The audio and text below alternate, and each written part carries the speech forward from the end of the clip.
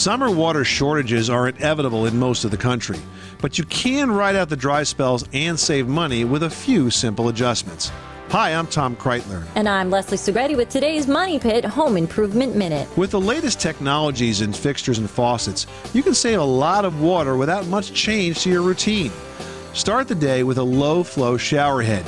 It'll deliver a comfortable performance on less than 2 gallons a minute, cutting water use in half. Installing faucet aerators in kitchen and bathroom sinks can trim water use by 40%, and replacing an old toilet with a low-flow model can give you up to 70% savings. Also, be smart about outdoor watering.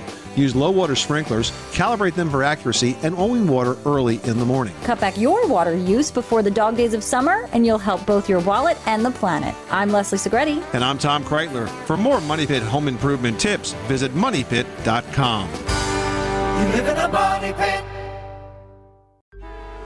Traffic jams, tailgating, pile-ups. Ugh, the joys of driving. How could it get worse? The federal government wants to have a say in what you drive. That's right. The Biden administration's EPA is pushing mandates that would ban 2 out of every 3 vehicles on the road today. Don't let Washington become your backseat driver. Protect the freedom of driving your way. Visit EnergyCitizens.org. Paid for by the American Petroleum Institute.